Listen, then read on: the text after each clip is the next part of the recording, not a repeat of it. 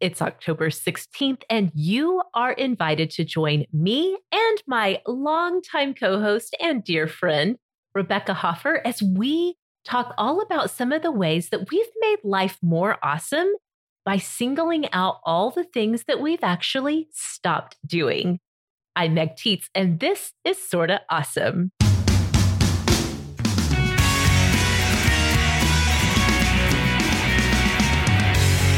Hello and welcome back, Awesomes. You are listening to the show that is all about helping you find conversation, friendship, and community. Now, whether you found us through Facebook or maybe Instagram, possibly over on TikTok or on YouTube, from the recommendation of a friend, or from our other show, Awesome Today, it's truly awesome that you are here. Again, this is episode 264, and today I am joined by my dear friend, the ever lovely Rebecca Hoffer. Hello, Rebecca. How are you? Hi, Meg. I am happy to be here. How are you today? Doing okay. This episode, as we prepared for this, you know what? This was actually really good for me to kind of stop and take stock of some things, because I feel like lately on Sorta Awesome, we definitely have been bringing you guys lots of great recommendations, lots of things that you can be looking for as you're maybe getting ready to go shopping, maybe even looking ahead to doing some holiday shopping, all kinds of fun stuff. But it was really good for me to look at my life and be like, you know what? I'm not really into this thing anymore. Or for the sake of my mental health, I don't trouble myself with that anymore. And honestly, this was a great show idea from you. So I'm just before we start, I want to say personally, thank you for putting my mind on this topic, because it has actually been really healthy for me as we've prepared for this. Well, my goodness. I can't wait to hear all the things that you're going to talk about.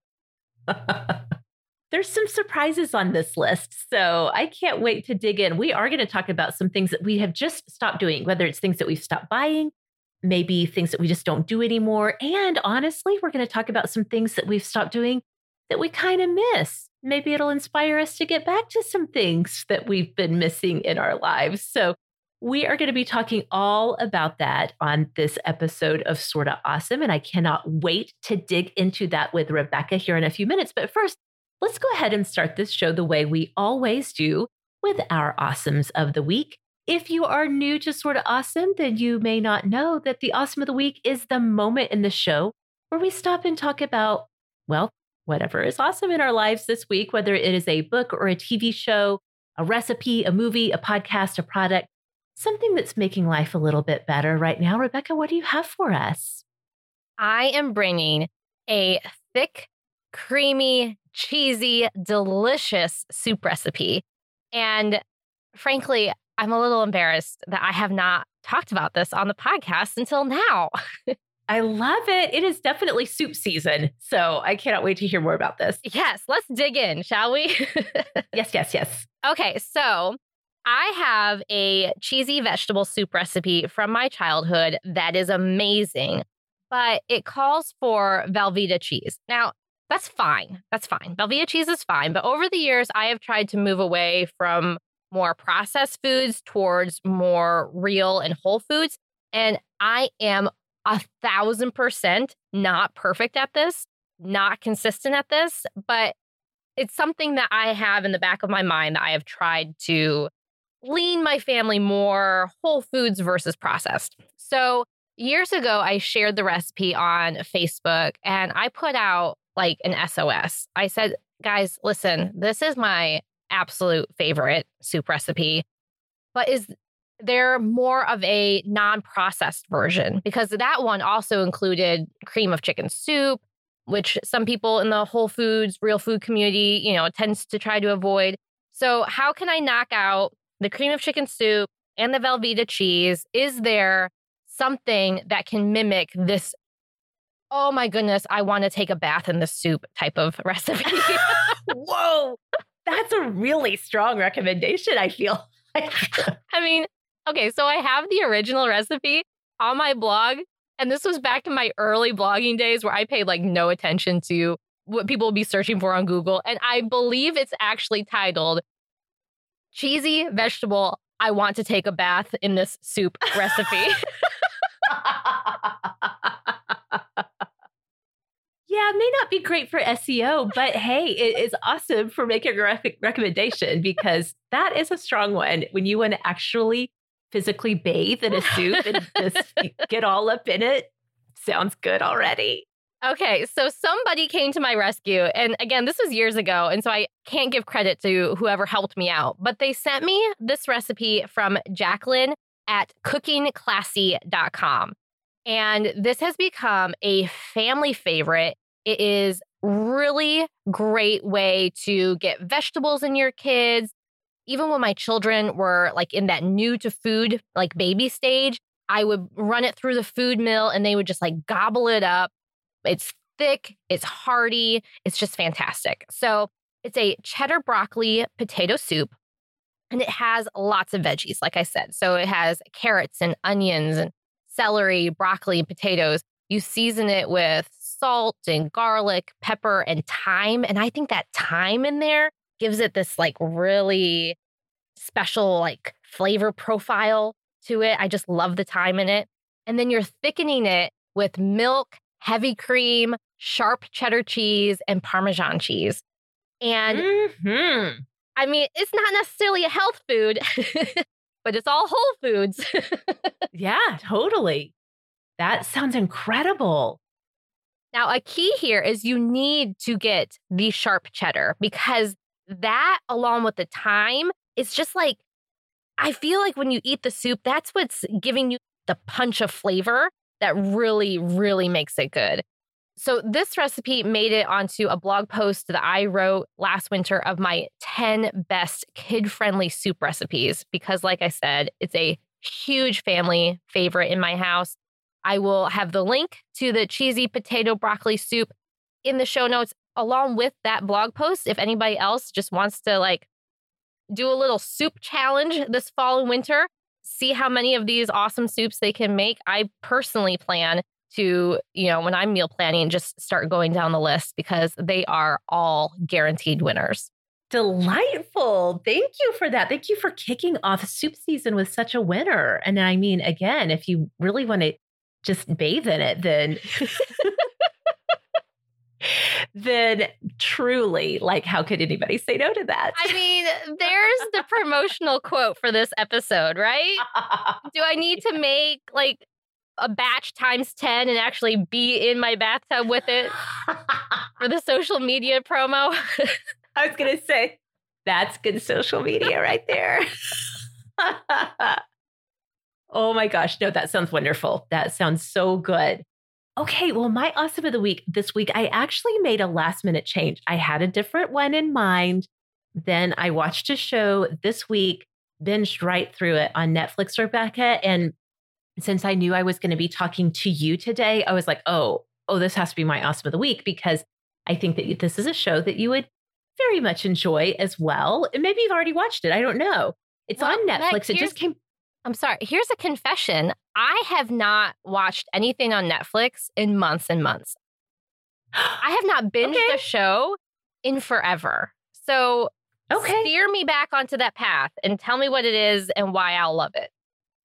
Okay. The name of the show is Emily in Paris. And the reason I think that you would particularly like it is because the showrunner, the creator and showrunner of the show is Darren Star. Darren Star was also the showrunner on Sex and the City, Beverly Hills 90210, and one of your favorites, Younger. Sold. So I'm sold. Okay. By the time this airs, I've already finished it. Guaranteed.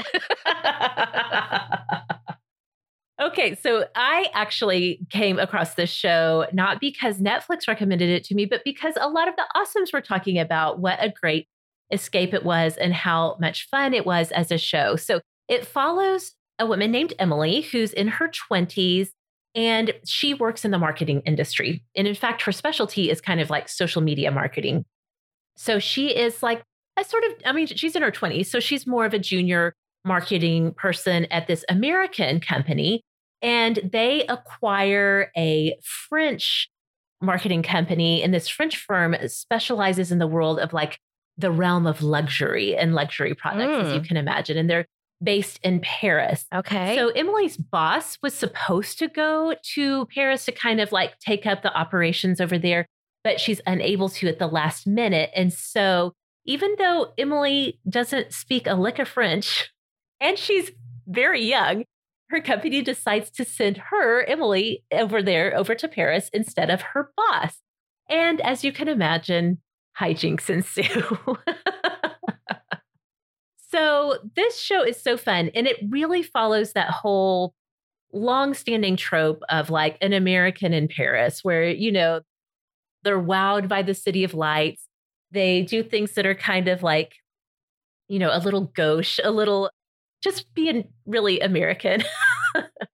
And so it's really fun in that sense.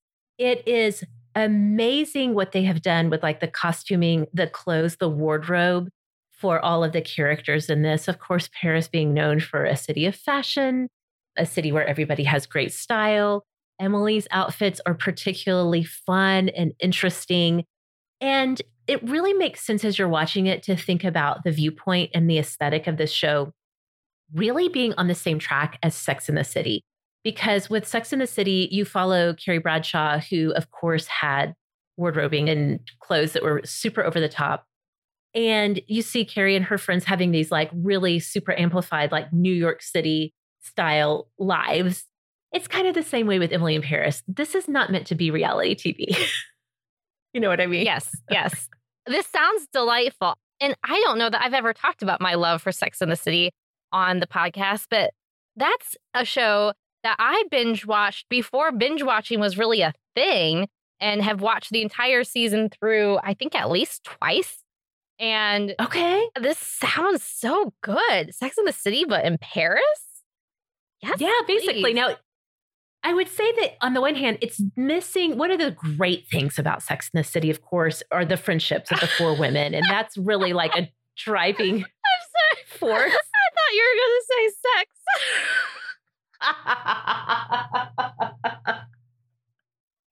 No, Rebecca. One of the great things about Sex and the City is, of course, the sex. Okay, sorry. Now, listen, for some people, maybe that was a great thing. Certainly can't argue with that. Okay, so the friendship. So this doesn't have that friendship element. Right. Emily does make a friend with another, sort of American who's living there. But, it doesn't have, like, the friendships are not the central theme. It definitely plays a lot more on Emily's various dalliances and love and, frankly, sex. So this is definitely a grown-up show. But, it does it in that same kind of like playful, not taking things too serious way. And there is an overarching tension of, back and forth of will they or won't they with one of her neighbors and some of the complicated things that go along with that. So again, one reviewer called this show strikingly watchable, an escapist confection brimming with easily digestible plots, costumes, and characters. And I would say if that's what you're looking for in a TV binge, Emily in Paris has what you are looking for. It's not meant to be like a serious reflection on the American experience living abroad or anything like that. It's just good old-fashioned, silly TV fun. And I watched it in just a couple of nights. I mean, there's like 10 episodes, so I just blew right through it. And I highly recommend it if you're just looking for a kind of racy, kind of fun and funny escape. Emily in Paris is really good. Well, this certainly sounds like the ticket to bringing me back to Netflix. So thank you so much for that recommendation. Totally. Yes. Okay, well, those are our awesomes of the week this week. And so if you would like to share your awesome with us, we want to hear about it. And there are two places, especially that you can come and tell us all about what is awesome in your life right now. The first is over on Instagram. If you haven't joined us there, we would absolutely love to have you over in our Instagram community. And we're very easy to find there at Sorta Awesome Show. And of course, we're always talking about what's awesome in life in the Sorta Awesome Hangout group. That's our community that lives on Facebook. Over 5,000 women trying to help each other, support each other, encourage each other to find the awesome in the everyday. And every Friday, we definitely talk about awesomes of the week. So if you haven't joined us, we'd love to have you over there at facebook.com/groups/Sorta Awesome Hangout. And like I said at the top of the show, Rebecca and I have so many things to share with you all this week about things that we have just frankly stopped doing. And we're going to get to all of that in just a few moments after these words from our sponsors. All right, awesomes. One size fits all may work for your accessories, but when it comes to your hair, we all need something a little different to help us look our best. What if your hair care was as unique as you are? I think that you are going to absolutely love, if you haven't discovered them already, Function of Beauty.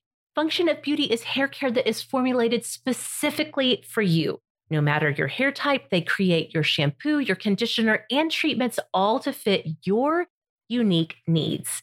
How unique, you ask? Well, Function of Beauty has over 54 trillion possible ingredient combinations to make sure your formula is as unique as you are. Now, awesomes, you all know that I have wavy and curly hair, and I'm really super picky about what kind of products that I use on my hair.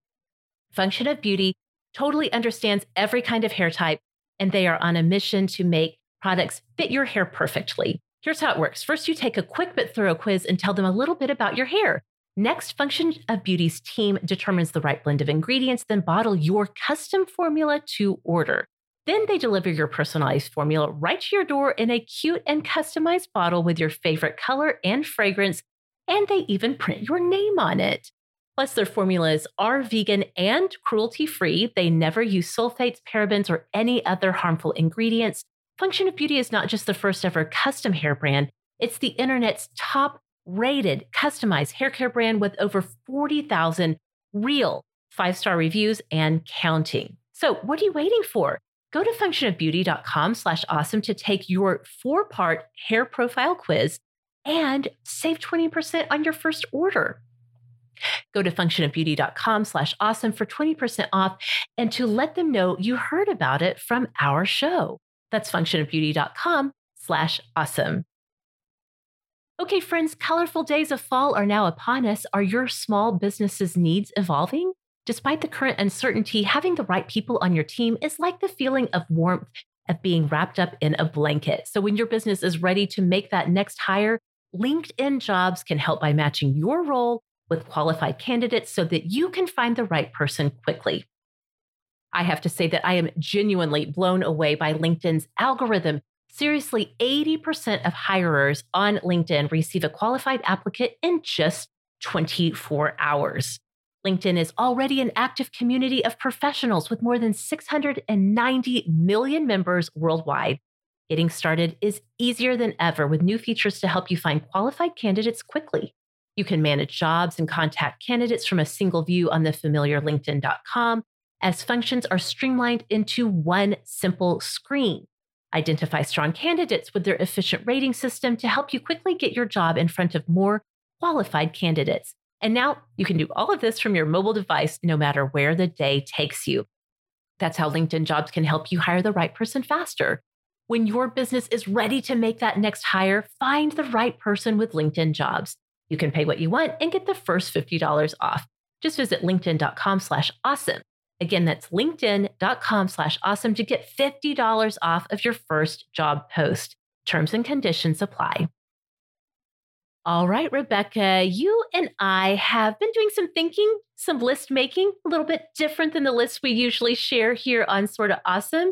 But I think this is really such a great topic right now because as we go into the holiday season that's coming up, a holiday season that I'm sure will be like no other, which is what we've said about every season since spring here, right? Here in 2020. I do think that it's really a great idea to kind of give ourselves permission to streamline things in our lives, to get down to the basics, to really examine, how am I spending my time? Am I happy with what I'm doing? Are there things I need to let go of? And then some more practical things are just like, you know what? Is it time for me to stop buying this thing that I've been buying forever? So we have a list we've prepared. I would love for you to start us off with just talking about some of the things that we actually have just kind of stopped buying. Yeah. So when you said maybe I should stop buying this thing that I've been buying forever, I mean, that really ties into exactly the mindset of my first thing is that I have made a lot of changes to my weekly grocery list and, things that you need to pick up at the big box store, cleaning supplies. It all ties back to my early days of starting to go more green and more natural with things. Like I said at the top of the show, with leaning more towards whole foods and less towards processed foods. I had a conversation not that long ago with my husband, and we were talking about healthy food choices and the debate between, like a low fat yogurt that might be higher in sugar versus like a whole fat yogurt.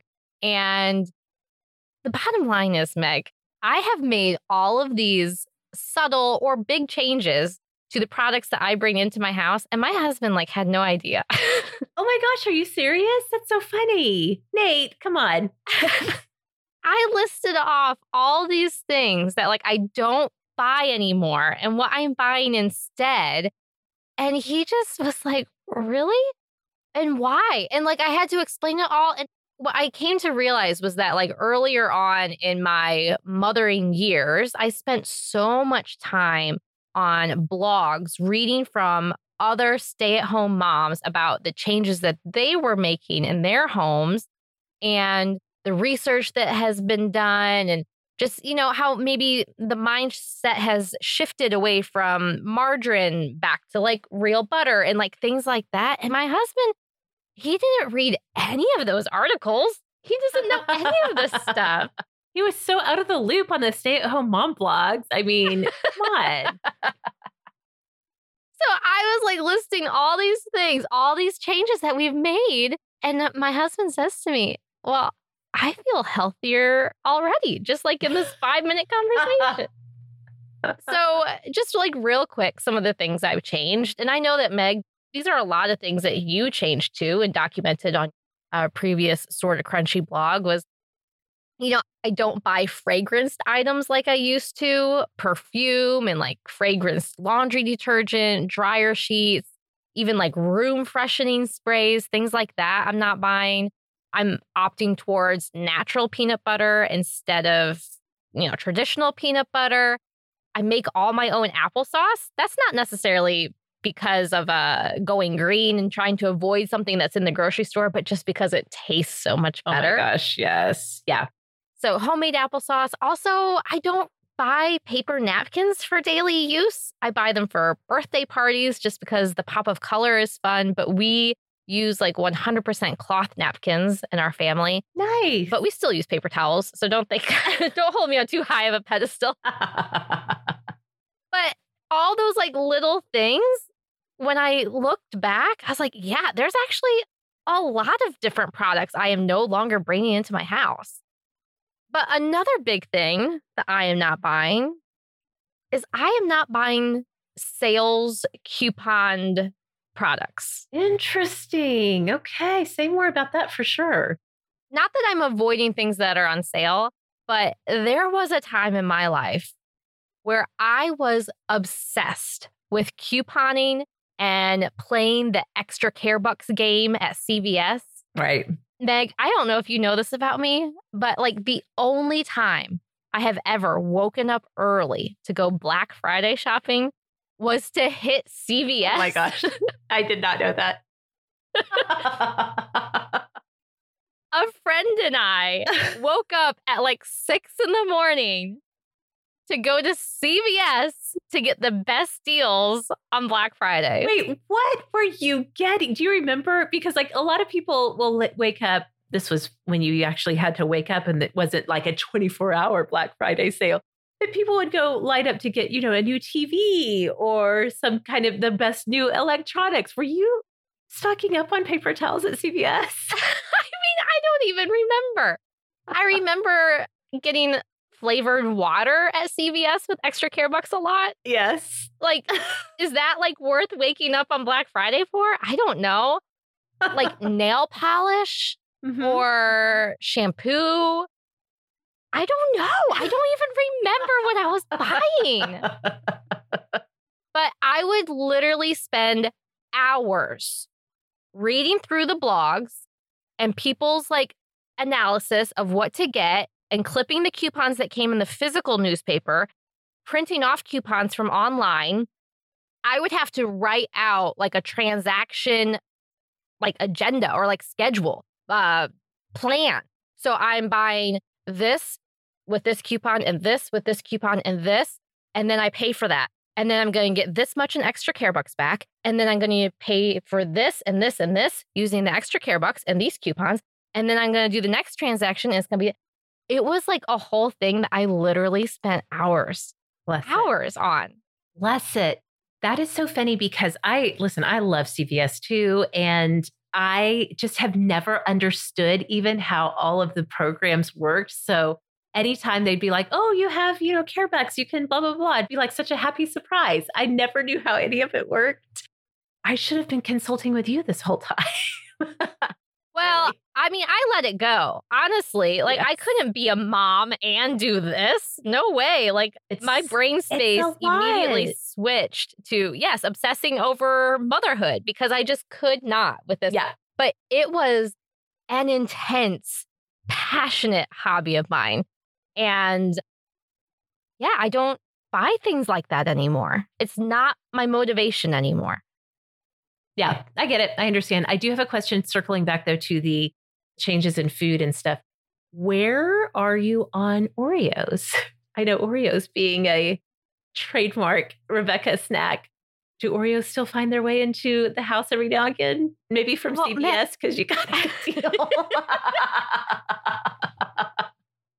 Meg, it's so funny that you said that because as I was thinking about this, I even thought to myself, Rebecca, you have not bought Oreos in a very long time. It's probably been like over a year, maybe 2 years since you sat down with a package of Oreos. But I didn't put it on my list because I couldn't pinpoint why. I don't know why I stopped buying Oreos. Okay. And then I was like thinking, well, did I swap out Oreos for more like high class indulgence? Like, am I buying like better chocolate or a better sweet snack? Because I haven't abandoned sweet snacks. And that answer isn't yes. Like, I don't, no, I'm not like extra bougie with my chocolate. So, and then I was like, well, are you actually just healthier? Like, are you just buying less junk stuff? Yeah. I think the answer to that is also no. I think I'm still buying junk stuff. I don't know. I just haven't bought Oreos in a long time. I think I keep trying to tell myself that I'm not going to buy junk stuff, but then somehow I still always have like something chocolatey in the house to eat. So I don't know. Yeah, that is too funny, but I am like super impressed because that was such a sort of like that was your go-to indulgent snack. So yeah, you just crowded them right out the door with all of your healthy food. Well, that actually is a great segue into what some of the things that I have stopped buying. And the number one thing on my list that even I cannot believe, and I talked about this on 10 Things to Tell You last month. I got to go and visit with our friend and former co-host, Laura Tremaine, made this big revelation that, Rebecca, I'm no longer buying or drinking Diet Coke. This is a huge change for me. No, I know, right? This is like a lie. I've heard this before, Meg. That's fair. That is fair because anyone who knows me knows I have a long time, you might even say a lifetime, on again, off again relationship with Diet Coke. I have no governor when it comes to Diet Coke. I cannot moderate it. So, and Kyle, my husband, has the same issue where we cannot just have it in the house because we'll just literally drink it all day.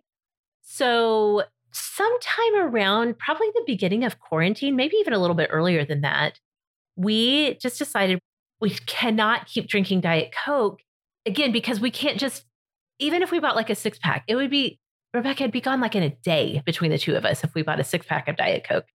And we had been buying like the big pallet sized Diet Coke from Sam's. And when we got to the point where it was like, oh, one of these isn't making it through a week for us, we were like, okay, it's time for an intervention on ourselves. This is so you really had like a come to Jesus moment about your Diet Coke. Come to Jesus. Jesus invited us to the altar at Revival to confess our aspartame sins. And I mean, that actually really is, that's the crux of it is aspartame. Plenty of people, I'm sure, can drink it with no problems. For me, it really seriously is addictive. And also it messes up my anxiety so bad, which listen, I got enough anxiety problems without aspartame, without just like pouring it into my body. So we decided one of the biggest things that has made us unable to stay away from the Diet Coke is we did not have a good replacement for it.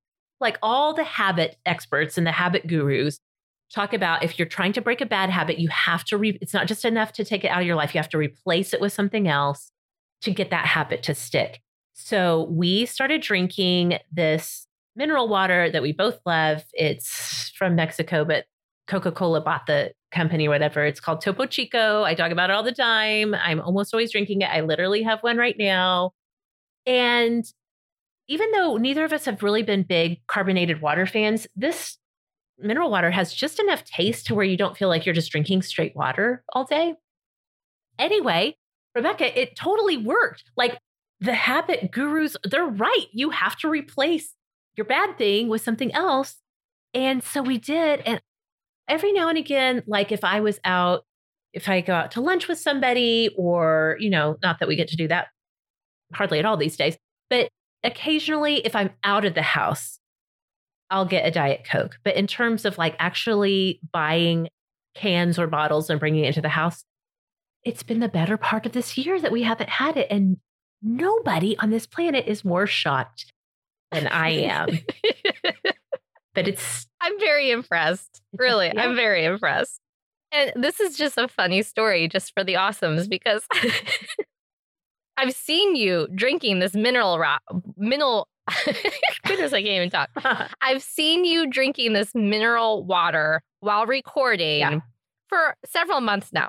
It comes in a little bit of a larger size bottle, right? Like how many ounces is that? It's 20 ounces. So okay, it's a good size. So it's like a decent size bottle. Yeah. Well, when Meg records, we're on Skype, so we can see each other, right? Mm-hmm. And she has her background blurred.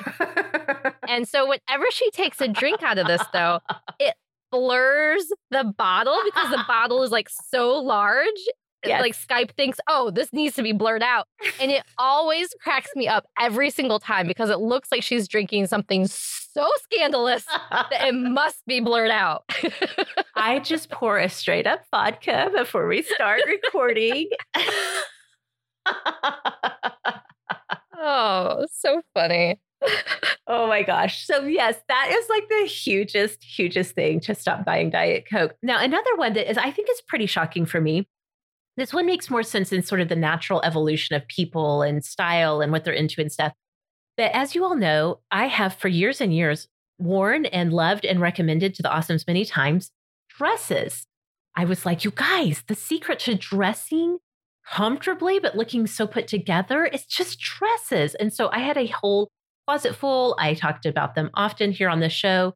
And as I think back, Rebecca, I have to tell you that something I'm not buying anymore is dresses. For the most part, I might have one or two in my closet now, but I have stopped buying them. And I think that the big factor was once Nico was born, he's like 15 months old now, but when he was born, it's really hard to find good dresses that also have good nursing access. And so being a breastfeeding mom again made me kind of transition back into wearing separate. So tops and jeans or tops and pants or whatever. I did have some lovely dresses that were like nursing dresses from Latched Mama and other companies that I found that were perfectly fine and good. But now, I mean, again, he's 15 months old. He really only nurses before his nap and before bed. And anyway, I kind of wanted to shift out of wearing nursing clothes. I mean, he's a toddler. It was time. But in the meantime, I discovered like I actually really do like wearing pants or tops and jeans again. And so this has been a pretty big change for me to not be constantly looking through Amazon or other places at all of the dress sections. It's been a big change. And kind of like you were talking about, sometimes you don't even realize, like, why did I stop buying Oreos? I'm kind of just like, I didn't even notice it. And this is one of those things that when we were preparing for this episode, I really was doing a mental inventory. And again, I like surprised myself, like, well, what do you know about that? I don't really buy dresses that much anymore. Nothing against dresses. They're still great and comfy. Just haven't bought any new ones. That is funny because I do always picture you as like a dress person. Yeah. And it always goes back to you used to post pictures of your outfits on Sort of Crunchy. Yes. And I used to look at you and just be like, wow, she really pulls off that dress business. And that's just like I just don't do that. I don't have that skill that she has. And yeah, that's pretty impressive. I mean, not impressive, but it's notable, right? It's very notable that your style has changed some. It's a pretty big change. Thank you. That was very nice of you to say, by the way. Okay, let's talk about some things that we have stopped doing for our own mental health. I'm a huge believer that sometimes you just have to get like really self-aware when it comes to mental health. And again, kind of take stock. What am I doing that's actually not helping my mental health at all? In fact, it's maybe throwing a big wrench into my mental health and wellness. So, Rebecca, let's talk about some of the things that we have just kind of stopped doing, really intentionally knowing I got to stop this for my own mental health. Okay, well, my first one is a little bit more lighthearted, but every single time it happens, I feel so liberated. Good. I have stopped coming to the rescue when my children cannot find something. Ah, that is liberating. Yes. Yeah. And I didn't even realize how much I was doing this until I stopped doing it. When my kids ask me, Mom, do you know where my football is? And I say, no, that can be the end of that sentence. That doesn't mean that I need to stop whatever I'm doing, think through, did you check here? Did you check here? It's probably here. Well, are you sure? Did you really look? Get up and go and like find the football. Like, I'm being asked, do I know where it is? I don't know where it is. And it's not my responsibility to know where it is. And they are big enough to go find it on their own. Super wildly liberating. It has taken me longer than one might logically think to learn this lesson too. Yeah. I just did not realize how much energy I put into hearing that my kids couldn't locate something and feeling a sense of responsibility that I can probably find it, or maybe I even put it somewhere. Heaven forbid I put it away, you know, and they need to look where it's supposed to be. Or even just like wanting them to feel good and happy and to have this thing that they're searching for. Well, I can help them. Now, things with Isaac are a little bit different. He's still just 3, you know, so there's a little bit there. But I just have really lately, my kids have asked me if I know where something is, and I just say no. And then inside, I'm just like, happy dancing. No. The end. I'm out. Good luck. I love your literal, actual happy dance, too. That's making me so happy right now. Oh, my goodness. Okay, but my next one, and I think this might be the one that even inspired the show in general, and certainly inspired this section of the show, is as an Enneagram 6, one of the labels that we have as Enneagram 6 is the loyalist, right? Isn't that what we're called? Yes, yeah. And I feel like when people talk about Enneagram and they talk about the different types, they always like zone in on one thing about a type for the most part, like the stereotype of that type. Yeah. Totally. And for Enneagram 6, it's always like worst case scenario thinker.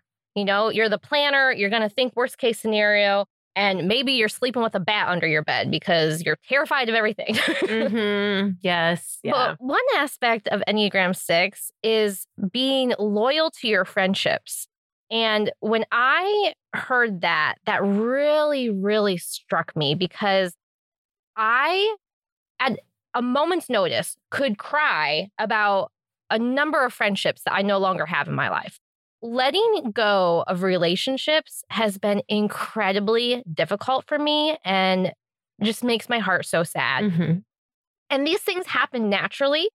They happen when you leave high school. They happen when you leave college. They happen when you leave a job. And there have been so many friendships that I have clung onto and even clung onto beyond the point of healthy because it just hurt my heart so much to let go of them. Yeah. And I've always found it so remarkable when I have heard others say and talk about their friendships, like I feel like I've heard you and Laura Tremaine saying, friendships are for a season. They're good for one season and then they come and they go and that's it. And it doesn't necessarily mean that something is wrong, but they're for a season. And I'm like, no. No, that's not true. They are for a lifetime and I will hold on to them until my fingers are bloodied. No. Yes. Yeah. And there are some friendships that I probably still am holding on to and I still have some grief over. But then there are some others that I have intentionally chosen to move past. And there's a friendship in particular that the ending of the relationship was a bit messy. And whenever I thought about that person, I felt a tug and a tear at my heart of, I should be doing more to reach out and revive this friendship. I have things that I should probably apologize for. I don't understand or know how they feel about me. I'm scared that they are mad at me and that there is just ickiness there. Sure. And so I actually, and this took years for me to get to this point. Awesome. So if you're hearing this and you're like, wow, this is like brave. I wonder if I can do this. Just know this took me literal years. I contacted the friend. I said, I would really like for us to get together and just kind of hash some things out. I don't have expectations of us being BFFs, because of this conversation, but I don't want to think about you and feel such ickiness anymore. We got together. We were able to talk about our friendship with this perspective of time that was so healthy and healing, at least for me, I can say, to be able to air some things and apologize for my part in some things that didn't go as I would have hoped, and to hear her feedback and to hear how I was projecting insecurities for myself onto what she was doing. And then to hear what she was actually thinking during that time and how little it had to do with her maybe not liking me and just what she was dealing with. It was so good for me. And now when I think about that person, my sickness still does a little bit like, oh, yeah, I wonder if I should text, but there's like none of that. Oh, she must hate me. Right. Oh, I did this all wrong.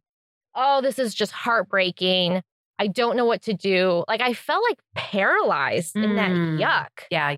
It sounds like you're able to let go of a lot of the sort of angst around it and the kind of tangled upness of it. Yeah. Yes. And I think walking through that has also allowed me to loosen the reins a little bit on some of the other relationships that when I think about, I'm like, oh, I wish we were still close. Yes. And that feeling is still there. Like I can still think about somebody and be like, oh, you know what? When I actually think about them, like I miss them. But it doesn't have to be this, oh, we messed up because we're not together anymore. Yeah. Yeah. That makes so much sense. And I relate to that so much. Yeah, it's one of the biggest things that I've done for my mental health was acknowledging, apologizing, and letting go of a friendship. Yeah. It's really good. That's a good reflection. I totally get that. It's so important. Such a grown-up thing to have to do. Not fun, but like actually in the end, once you work through it, so good. Yeah. Okay. Well, some of the things I've stopped doing for my mental health, I'll just say really quickly that like you with your kids with the lost things, I have stopped trying to manage my girls' school and their schedules and like their responsibilities. We're all schooling at home right now involuntarily here in Oklahoma City. And so I've just really relinquished to them like all of the things, like whatever their assignments are, if they have deadlines that they're supposed to meet for different groups or whatever. Like it's just been all on them, and talk about liberating. I'm like, oh my gosh, I should have done this a long time ago, but they're 13 and 15 now and it's time and it's been really wonderful. So that has actually been a gift of quarantine schooling is that I've realized, oh my gosh, they're like actually super capable. And even the things that I've seen them miss, like miss a deadline or something, I can step back and be like, this is part of how you learn what you're going to be responsible for and what that's going to look like. So that's been really good. I would say probably the biggest thing, though, that I have stopped doing for my mental health is hanging on to actual physical things in our home that are just meh for me. They're just not that meaningful. And the reason this has helped my mental health so much is because for me, clutter is a huge anxiety trigger and it makes me feel so overwhelmed. And when I'm already maybe having a struggle with anxiety and then there's just like stuff everywhere, it like spirals really quickly. So Rebecca, I came up with a new sort of like litmus test for myself, a new question I ask myself. Oh, okay. Yeah. What is it? When it comes to getting rid of things. If I find myself picking up something, whether it's a piece of clothing or a knickknack or something, and I don't want to throw it away, like the first question that comes to mind for me, or the first statement that comes to mind, I guess I should say, is this is a perfectly good fill in the blank, then I get rid of it. Which sounds a little counterintuitive, right? Because you're like, well, if it's perfectly good, shouldn't you keep it? That's my problem, is that I keep so many things that are perfectly good, but have long since stopped serving me. So it's like I use that statement, this is a perfectly good fill in the blank, as a reminder to myself, like, if I pick up something I actually love, that statement doesn't even come to mind. It's like, oh, I absolutely love this. And there's no way I would get rid of it. Again. Okay. Provide some examples. Okay. I want to hear about some things that you got rid of. Okay. So I talked about this on Awesome Today a couple of weeks ago. Kyla and I both went through and did major closet and dresser drawer clean out. Rebecca, you and I both live in old houses. You know, closet space is very limited. I have a tiny closet, but you're in your closet right now. So I have a full view of it. I have a tiny closet. Rebecca, when I cleaned it out, I cleaned out 7 bags full of stuff. 2 of those bags. 7 bags? 7 bags, like kitchen-sized garbage bags full of stuff. 2 of those bags were actual just trash. It was either clothes that had been worn to the point that they could no longer be worn, or that some of it was just like, why is this in it? It's like packaging from things. And then 5 bags I took to donation because I had so many clothes in there that I'd be like, well, this is a perfectly good cardigan. There's nothing wrong with this. Now, compare that to, I have a sweater in my closet that I bought when I was still teaching. So it's older than Daisy. It's 15 years old. It's from a store that doesn't even exist anymore called Harold's. It's a black 100% silk turtleneck sweater. I was cleaning out my closet and I was like, oh, I forgot I have this. I love this sweater. It's one of my favorite things I've ever owned. So even though it's so old, I mean, it actually is perfectly still wearable. I love it so much. But when I picked up that sweater, like it never occurred to me that I would get rid of it because I love it so much. Does that make sense? Sure. Yeah. So as I've gone through, and this is just like a process because, you know, sometimes I'll go on a tear where I'm just like, I got to clean everything. I just find if I'm picking up something and I'm like, well, I shouldn't get rid of this. It's just like this perfectly good little blah, blah, blah. Then I'm like, oh no, I don't actually care about this. And obviously there's some things that we keep because they're practical and they serve needs, like sippy cups. Like you gotta have sippy cups when you have a toddler. You know what I mean? Right. But I'm talking about like the clutter that sometimes feels too overwhelming to make a decision on. It's like I have this new test for myself if it's something that I actually do want to keep. And it has helped me to eliminate so much stuff, which ultimately has helped me so much with my mental health. Oh, it's so good. Yeah. So that's that. Okay. So we've talked about things that we've stopped for our mental health, things that we've stopped buying. We still want to talk about some things that we have stopped doing that are like in the fashion and beauty realm, as well as things that we stopped that we miss. And we're going to get to that here in just a minute after this quick break. Okay, awesomes. If you are anything like me, then you know that the stress of the world is starting to take a big toll on your physical body. I carry so much stress right in between my shoulders. I sometimes feel like I just have a constant ache in my shoulders all the time. Well, all of that changed when we got our now very much beloved and constantly used Theragun. So yeah, I'm going to rave about our Theragun again because it is an actual life changer. It's the handheld percussive therapy device that is making a huge impact on my quality of life. In fact, over the past few months, both my husband Kyle and I have fallen completely in love with Our Theragun, this thing is a rare combination of science and then some kind of magic that actually releases your deepest muscle tension using a scientifically calibrated combination of depth, speed, and power. And now it's as quiet as an electric toothbrush. That's because the all-new Gen 4 Theragun has a proprietary brushless motor that's so quiet, you're actually going to wonder if it's even turned on, while you soothe your aching muscles with Theragun's signature power, amplitude, and effectiveness. So if you are drowning in the craziness, in the chaos of life right now, or if you're dealing with pain from maybe old injuries, or maybe you're just missing being able to go see your favorite massage therapist, you have got to check out Theragun. Try Theragun risk-free for 30 days. There is no substitute for the Theragun Gen 4 with an OLED screen, personalized Theragun app, and the quiet and power that you need. Starting at only $199, go to Theragun.com/awesome right now and get your Gen 4 Theragun today. That's Theragun.com/awesome, Theragun.com/awesome.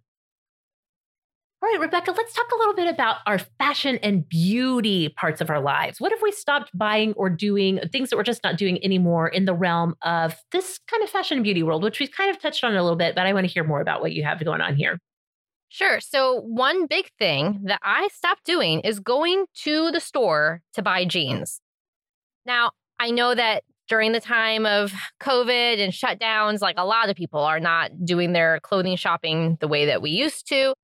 But this has stopped for me, like even just a couple of years ago. I won a contest from Stitch Fix that gave me a lot of free credit. And one of the things that I decided I want to get from them was quality blue jeans.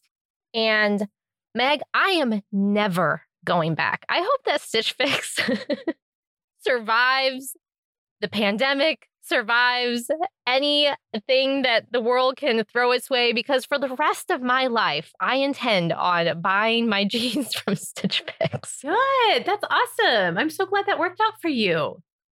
So the thing that I really love is that I can give them my list. This is what I'm looking for. This is like the waist that I want. This is the cut that I want. This is maybe the level of distressing that I would like, or the wash color. And they just send me these magically fitting blue jeans that, I mean, they're like the blue jean whisperer. I don't understand. So I ran out of my free credit, and, Stitch Fix is a little bit on the pricier side. So I was like, okay, well, I ran out of my free credit. If I'm paying for the clothes myself, what will I continue to use the service for? And jeans was at the top of that list. And the next time I needed a pair of jeans, I placed an order with Stitch Fix. I got a box and I paid for those jeans with my own cash money. And I will do it again and again and again. Yes. Gone are the days of me going to the store and standing in front of the wall of jeans and being like, I don't know. I don't even know. What does that mean? I don't even know. Yes, absolutely. It's totally worth it to have somebody do the picking and the shopping for you, to try it on at home, and to get some of those higher end brands that you may not even in your local stores may not even have access to. So I'm a huge believer in that style of shopping as well. So good. Yeah, I have come to really value convenience and my time. Yeah. I think there was a time in my life and in my budget where the dollar amount spent was of the most importance. And that has since shifted. Part of that, me now being like a work from home mom, that my time is very valuable. And so would I rather spend an extra $20 so that I don't have to spend 3 hours out of the house? Yeah, I would. Yeah. So another thing that I stopped doing was a lot of stuff with my hair. And Meg, I think you can relate to this a lot probably, right? Like you and I have gone through this discovery of our curls and our waves, and we've probably changed a lot of the products that we buy and changed a lot of the ways that we style our hair. And as I was looking back at pictures of myself, because I kind of was like, I wonder, like, when did I really stop straightening my hair? Because that was a thing that I did like all the time. Yeah. And so number one, I've 100% like stopped straightening my hair. I maybe only do it like once a year just for fun. And then everybody in the family is like, whoa, Yes. why did you do that? Yeah. Yes. But another thing that I noticed is that I no longer wear my hair. I used to wear it all pulled back at the base of my neck in a ponytail. And then I would kind of like swoosh it all up. Yeah. I'm great at description words here. That is the actual official word for it. Yeah. Squish. Okay. Squish. So I would like swoosh my hair up into like this messy little ball. And then I would wrap my hairband around it. So it was like a messy bun of like different curl type stuff. But this was all before I realized that my hair was super curly. Yes. So I would do this out of the shower because I was washing my hair every other day, which I stopped doing. And so on the days when I didn't feel like doing anything special to my hair, that was my go-to style to go to work, to just, go to church, wherever. I would pull my hair back wet. I would swoosh it around and put it in this like little messy bun. And I stopped doing that. I just completely stopped styling my hair that way. Yeah. And we discovered the magic of Curly Girl and everything changed. Yeah. So now I don't have to worry about not having time to style my hair on wash days because I time my wash days for when I have the time to do it. And that's like a whole other thing. Like I may have given up every other day washing, but now wash day is like an event. It's a whole thing. It is a whole thing. It is. Absolutely. Okay. Well, for me with fashion and beauty, again, I kind of already talked about the dresses thing. I mentioned at our end of the year show last year at the end of 2019 that I really wanted to stop buying and really focusing so much on anti-aging products. And I will say through 2020, I've really held true to this. It's been very liberating to not obsessively think about like, what great product am I missing? What am I missing that is going to repair the wrinkles, the crow's feet, the laugh lines, all the things that women in their 40s, like and beyond, it's like reality.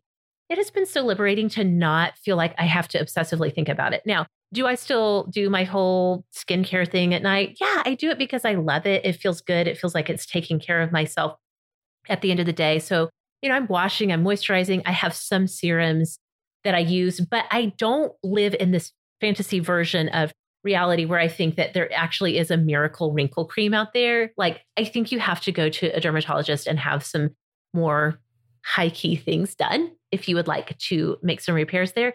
And I'm just not in that realm right now. And so that's been super liberating. Another thing that I talked about on the show, and I can't remember when I started this, but I briefly mentioned it, but I don't think I ever circled back to it, is that I decided to do a makeup no buy. And I decided to do it for 6 months. And I was going to only buy a makeup product, anything from foundation to concealer, my eyebrow gel, whatever the thing is, lipsticks, all of it. I was like, I'm only going to buy it if I'm absolutely completely out and I don't have a replacement already in my makeup collection. Rebecca, that 6 months of not buying makeup products, of not buying cosmetics, was a game changer. Oh my goodness. It was one of the best things that I have ever done for myself, both finances wise, but also like I was talking about clutter wise, because that stuff accumulates over time. I don't do subscription boxes anymore. It is amazing how much real estate just my makeup was taking up in my life, which is not to say I stopped wearing makeup. I still love makeup. I just realized like I honestly only use one like of a product at a time. So I was guilty of collecting eyeshadow palettes because, you can't just really buy like a single or like the smaller 2-shade shadows anymore. Everybody has a palette for this and this colorway and all of this. And of course, YouTube feeds into your addiction because you see everybody trying the latest and greatest palettes from every makeup line. Oh my gosh, it was taking up so much time in my mind and in my actual physical space. When it comes down to it, like I will use one palette at a time and that's it. And I don't actually end up using the other stuff. It's just literally collecting dust. And I just discovered that I don't need nearly as much makeup as I was buying. I don't need to think about makeup nearly as much as I was. I know what products are working for me. And the great thing is, if I decide, I don't actually like this concealer anymore, it's not working the way it used to, then I have my resources, my few YouTube beauty people that I like to watch. Heaven knows they're going to be trying the latest and greatest stuff. That's their actual job. Right. Yeah. So I'll just go watch like their latest, I tried 9 concealers and here's what I discovered, whatever video. And I can be like, okay, well, it sounds like this one might work. And I can try one of those and see if that might work. I know some people are probably listening like, wow, this was a game changer for you.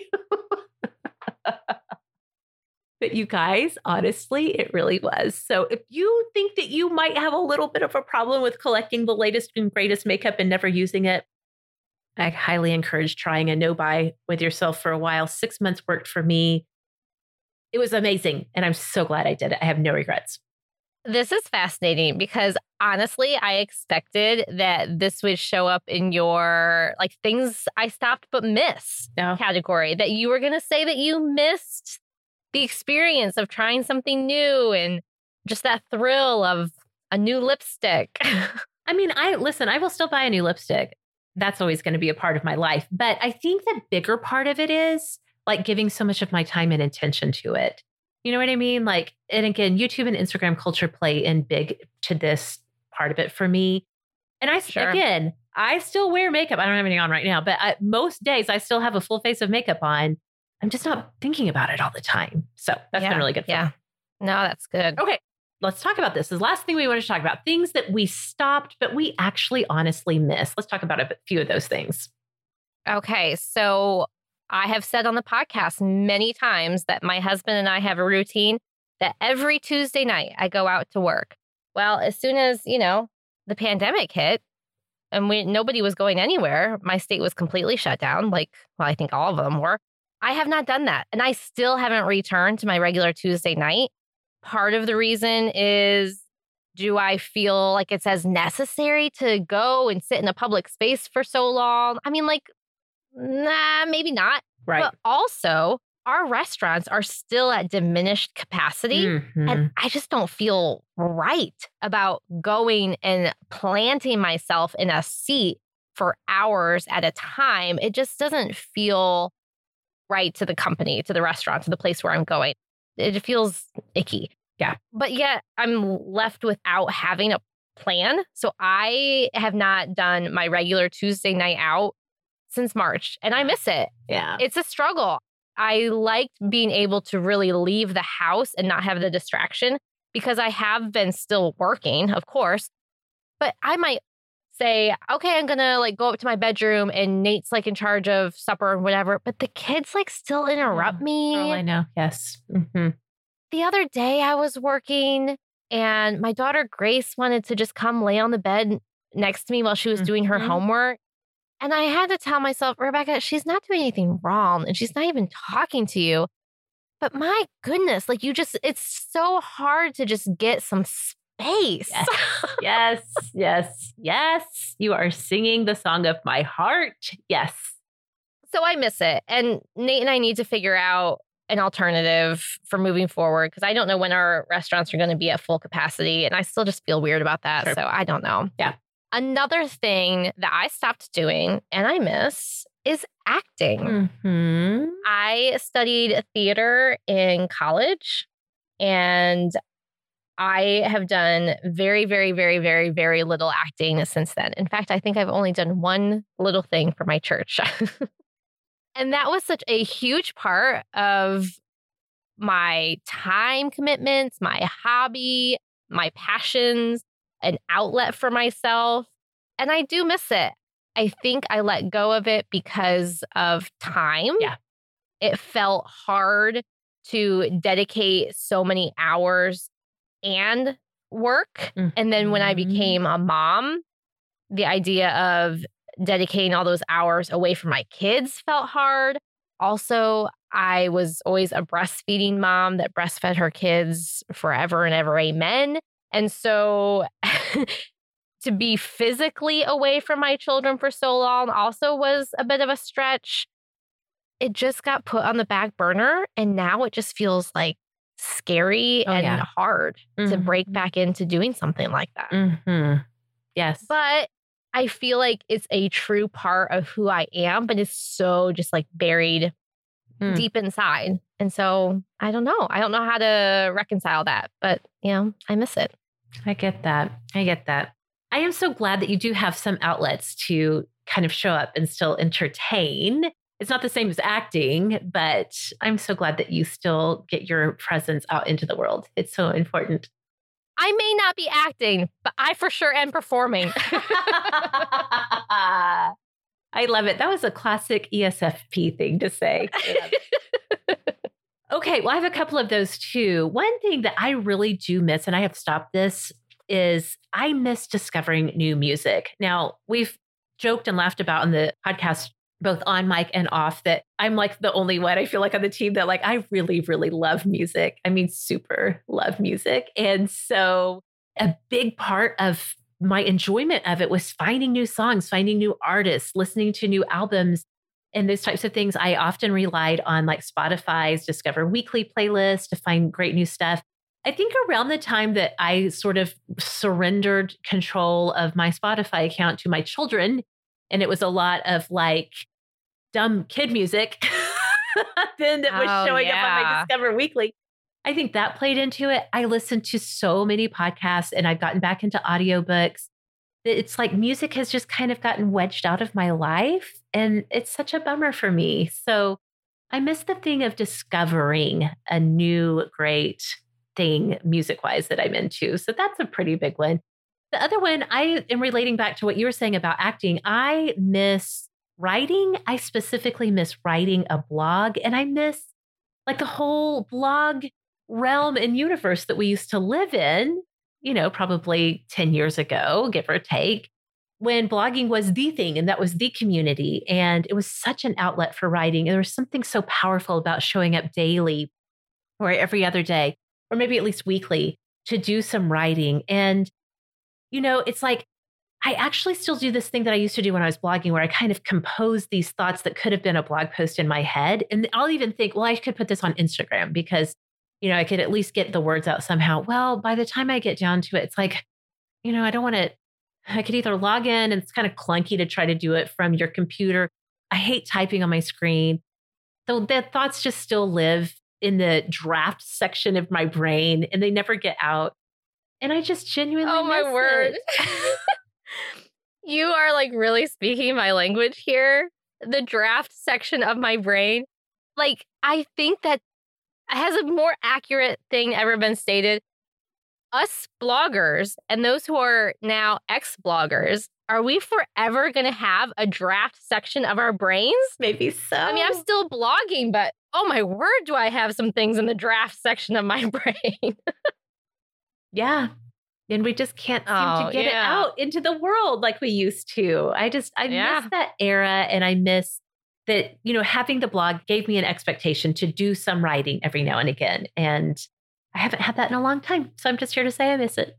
So, yeah. All right. Well, this was really therapeutic for me. I hope that you all, as you're listening, Awesomes, I hope you're thinking about the things that you have stopped doing. And hopefully it has been things that ultimately have brought more awesome into your life, because sometimes we need to edit our lives a little bit to find our way back to the awesome. So if you guys want to have some follow-up conversation with Rebecca, remind us where we can find you all around the web. You can find my website, where I am still blogging, at simplyrebecca.com. And then you can find me all across social media at Simply Rebecca. Okay. And you can find me on social media at Sorta Awesome Meg. And Awesome Community, don't forget that if you have comments, or if you just want to tell us something that maybe you are really determined to stop doing in your life, we'd love to hear it. If you want to participate in all of the awesome things, you can find us in all of the places: Facebook and Instagram, TikTok, YouTube. You can even get a daily dose of awesome from Awesome Today. So don't miss out on any of that. I'm Meg Tietz, and this is Sorta Awesome. The Sorta Awesome Show is a production of Sorta Awesome Media, the company that is all about giving you permission to let go and keep growing. We'll see y'all next time.